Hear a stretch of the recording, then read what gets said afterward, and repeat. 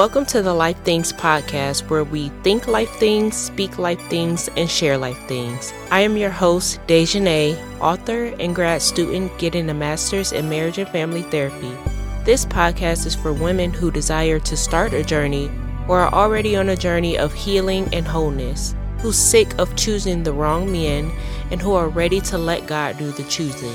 The topics covered on this podcast will be faith, self-discovery, relationships, marriage, and purpose. I hope this podcast renews your mind and helps you to think life things and speak life things through the life things you learn here. So today we're going to be talking about expressions of femininity. So I was watching the Dear Future Wifey podcast, and it was the episode with April Mason. And she was just expressing how she has a 3 or 4-year-old granddaughter, and how when she looks at her granddaughter and how her granddaughter acts, she basically said like that is the purest form of femininity. And it never really hit me until she said that. It's like I have a 4-year-old daughter as well. And if I look at how my 4-year-old acts, it really is a natural and pure form of femininity.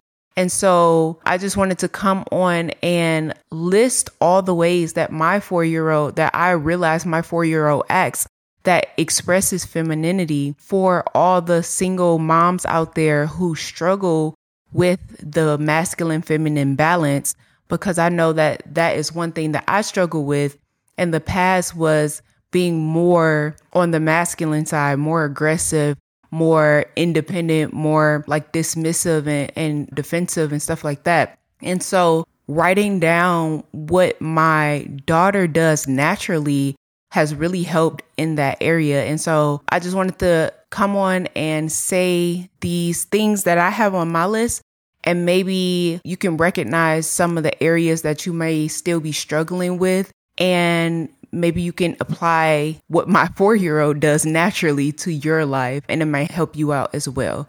And so what my 4-year-old does is she will ask for help. She will cry. She will express her emotions and tell me that I hurt her feelings. She will compliment me and tell me, "Mommy, you're cute." She will validate me and tell me how brave I am. She will speak life over herself and tell herself that she says, "Mommy, I love myself. I'm proud of myself." So she'll say stuff like that. She will apologize to me and ask me not to be mad at her. She will show physical expressions of love through hugs and kisses. And she will constantly tell me that she loves me. Quick interruption, shameless plug. Head over to bit.ly/theworthymother to grab my book, Pain to Purpose, and my children's book, Who I Am. The link is also available on my Instagram page in my bio, and my Instagram name is The Worthy Mother, MUVA. Thank you all for your support. So these are all the feminine traits that I wrote down that my 4-year-old does just naturally. Like, this is just who she is. And I just wanted to come on and tell you guys, like, I know it's hard being a single parent, a single mom, having to deal with everything. Like, we're meant to be in a relationship with our partners, and having children and carrying the household and the children and everything on your shoulders, it does make you a little more masculine than other women may be.